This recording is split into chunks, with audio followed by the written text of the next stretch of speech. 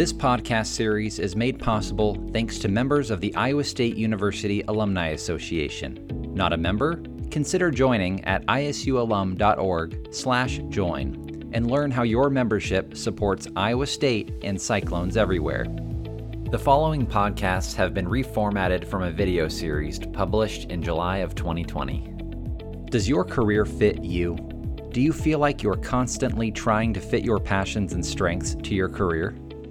In this episode, Erica shares some advice on how to change careers over the age of 30. Hey there, Erica here from ericacarico.com. In today's video, we're going to talk about how to change careers over the age of 30. So many people think that this is not possible. I have done it twice actually. I've changed careers 2 times over the age of 30, and I help my clients change careers all the way up into their 60s. It is 100% possible. There's probably a lot of reasons why you're afraid to change careers.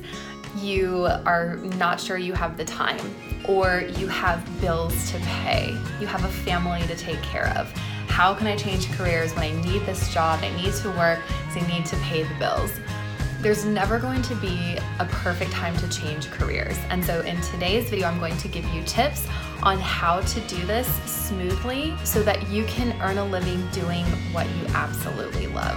The first step is valuing your time and your life over money.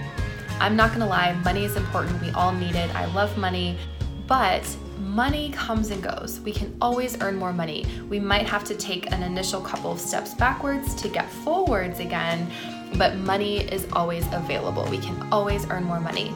Time, on the other hand, we can never get back. We can never get back time. Once it's gone, it's gone. How much more of your life do you want to spend in a career that you're not happy? One that's potentially causing health problems, relationship problems. You deserve more, you deserve better, and so it's so important to value your own life and your time in the present moment. 2, the second step is to decide what career you're going to move into or what business you're going to start. In the last video, I shared with you how to do that. Once you make your decision, it's game on. Make the decision right. Make the decision right. There's no going backwards. There's no second guessing yourself. Make the decision and make the decision right. That is the difference between a successful career change versus an unsuccessful career change. Somebody who waffles and goes back and forth and doesn't necessarily, they're not all in. That's never gonna work. Make the decision and then make the decision right. The next step is creating a game plan. Write down all of the things that need to happen in order for this to work. Do you need to take a course or a potential class? What further education or training do you need? And what are the first steps in making that happen? How long do you need to make this career change? Is it something that you can do now? Is it something that you need to save a little bit of money for? Create your game plan and create a list of everything that you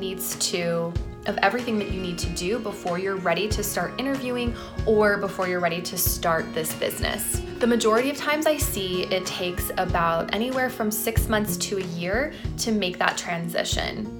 So just remember you have time. This doesn't have to happen immediately, but anywhere from 6 months to a year is typically what it takes to make a transition. The next step is starting to build your network.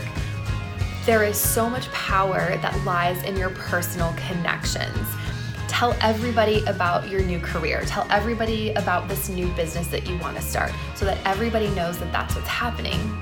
And you just never know. I see the stars align all of the time where somebody knows someone who knows someone and it's an immediate in. Start building your network, start leveraging your network, and start sharing what you want to be doing. The next step is actually believing that it's possible for you. Changing careers, starting a business, it is 80% mindset and only 20% strategy. 80% mindset, 20% strategy. Believe it's possible. Believe that you can do this. Envision yourself in your new career or your new business. See it happening, feel it, be there, and just know that you have what it takes to make this happen. If you start to doubt yourself or second guess yourself, start creating a list of all of the things that you've done in your life that have shocked you or that have surprised you. Wow, I can't believe I achieved that. Or wow, I worked so hard and I made that happen. Create what I call a wins list and go back to that frequently, because we are capable of doing so much more than we think we are. We just have to remind ourselves that constantly. If you start to doubt that this isn't possible, because it 100% is, I see people do this every single day, this is what I help people do, go back to your wins list. See how strong you are. See how amazing you are. See how epic you can be. See that you can achieve what you put your mind to, and believe that it's possible. The next step is putting yourself out there to all the places. What does this look like? In the next video, I'm going to talk about what this looks like if you're starting a business. In today's video, I just want to focus on if you're changing careers. This looks like applying for every job under the sun that is in your new field or your new industry. Really, really, really important to highlight your transferable skills on your resume. That is what's going to get you in the door. Because remember, you're going to be competing against people who already have industry experience, which is one, why networking is so good and using your own personal network, but two, you can stand out if you really focus on your transferable skills. What do I mean by that? When I was changing careers from corporate recruitment into the not-for-profit industry, I was applying for executive director positions for not-for-profit with no not-for-profit experience. I was competing against, at one point I remember there were over 300 applications for a job, which I ended up getting with no executive director in a not-for-profit experience at all. But how come I got that position? Because I followed up. I introduced myself to the people. I said, here is why I want to work for you. I was one of the only 300 candidates that actually kept making phone calls, asking about when will interviews be, where are you at in the process? And on my resume, I highlighted all of the skills that they were requiring in my resume. So if they required fundraising experience, I didn't have specific fundraising experience, but I had sales experience. I was used to bringing in hundreds of thousands of dollars for a corporate organization. Surely I could do the same at a not-for-profit. They required grant writing. Well, I didn't have any grant writing experience, but I had written contract after contract after contract in my corporate job, so you better believe that I highlighted that as well.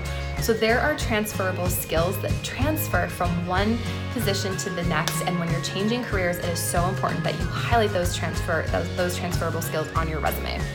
Also, keep in mind that it's a volume game and it's going to take a little bit of time. When I was changing careers and looking for that not-for-profit job, I had applied for over 560 positions over the course of 8 months.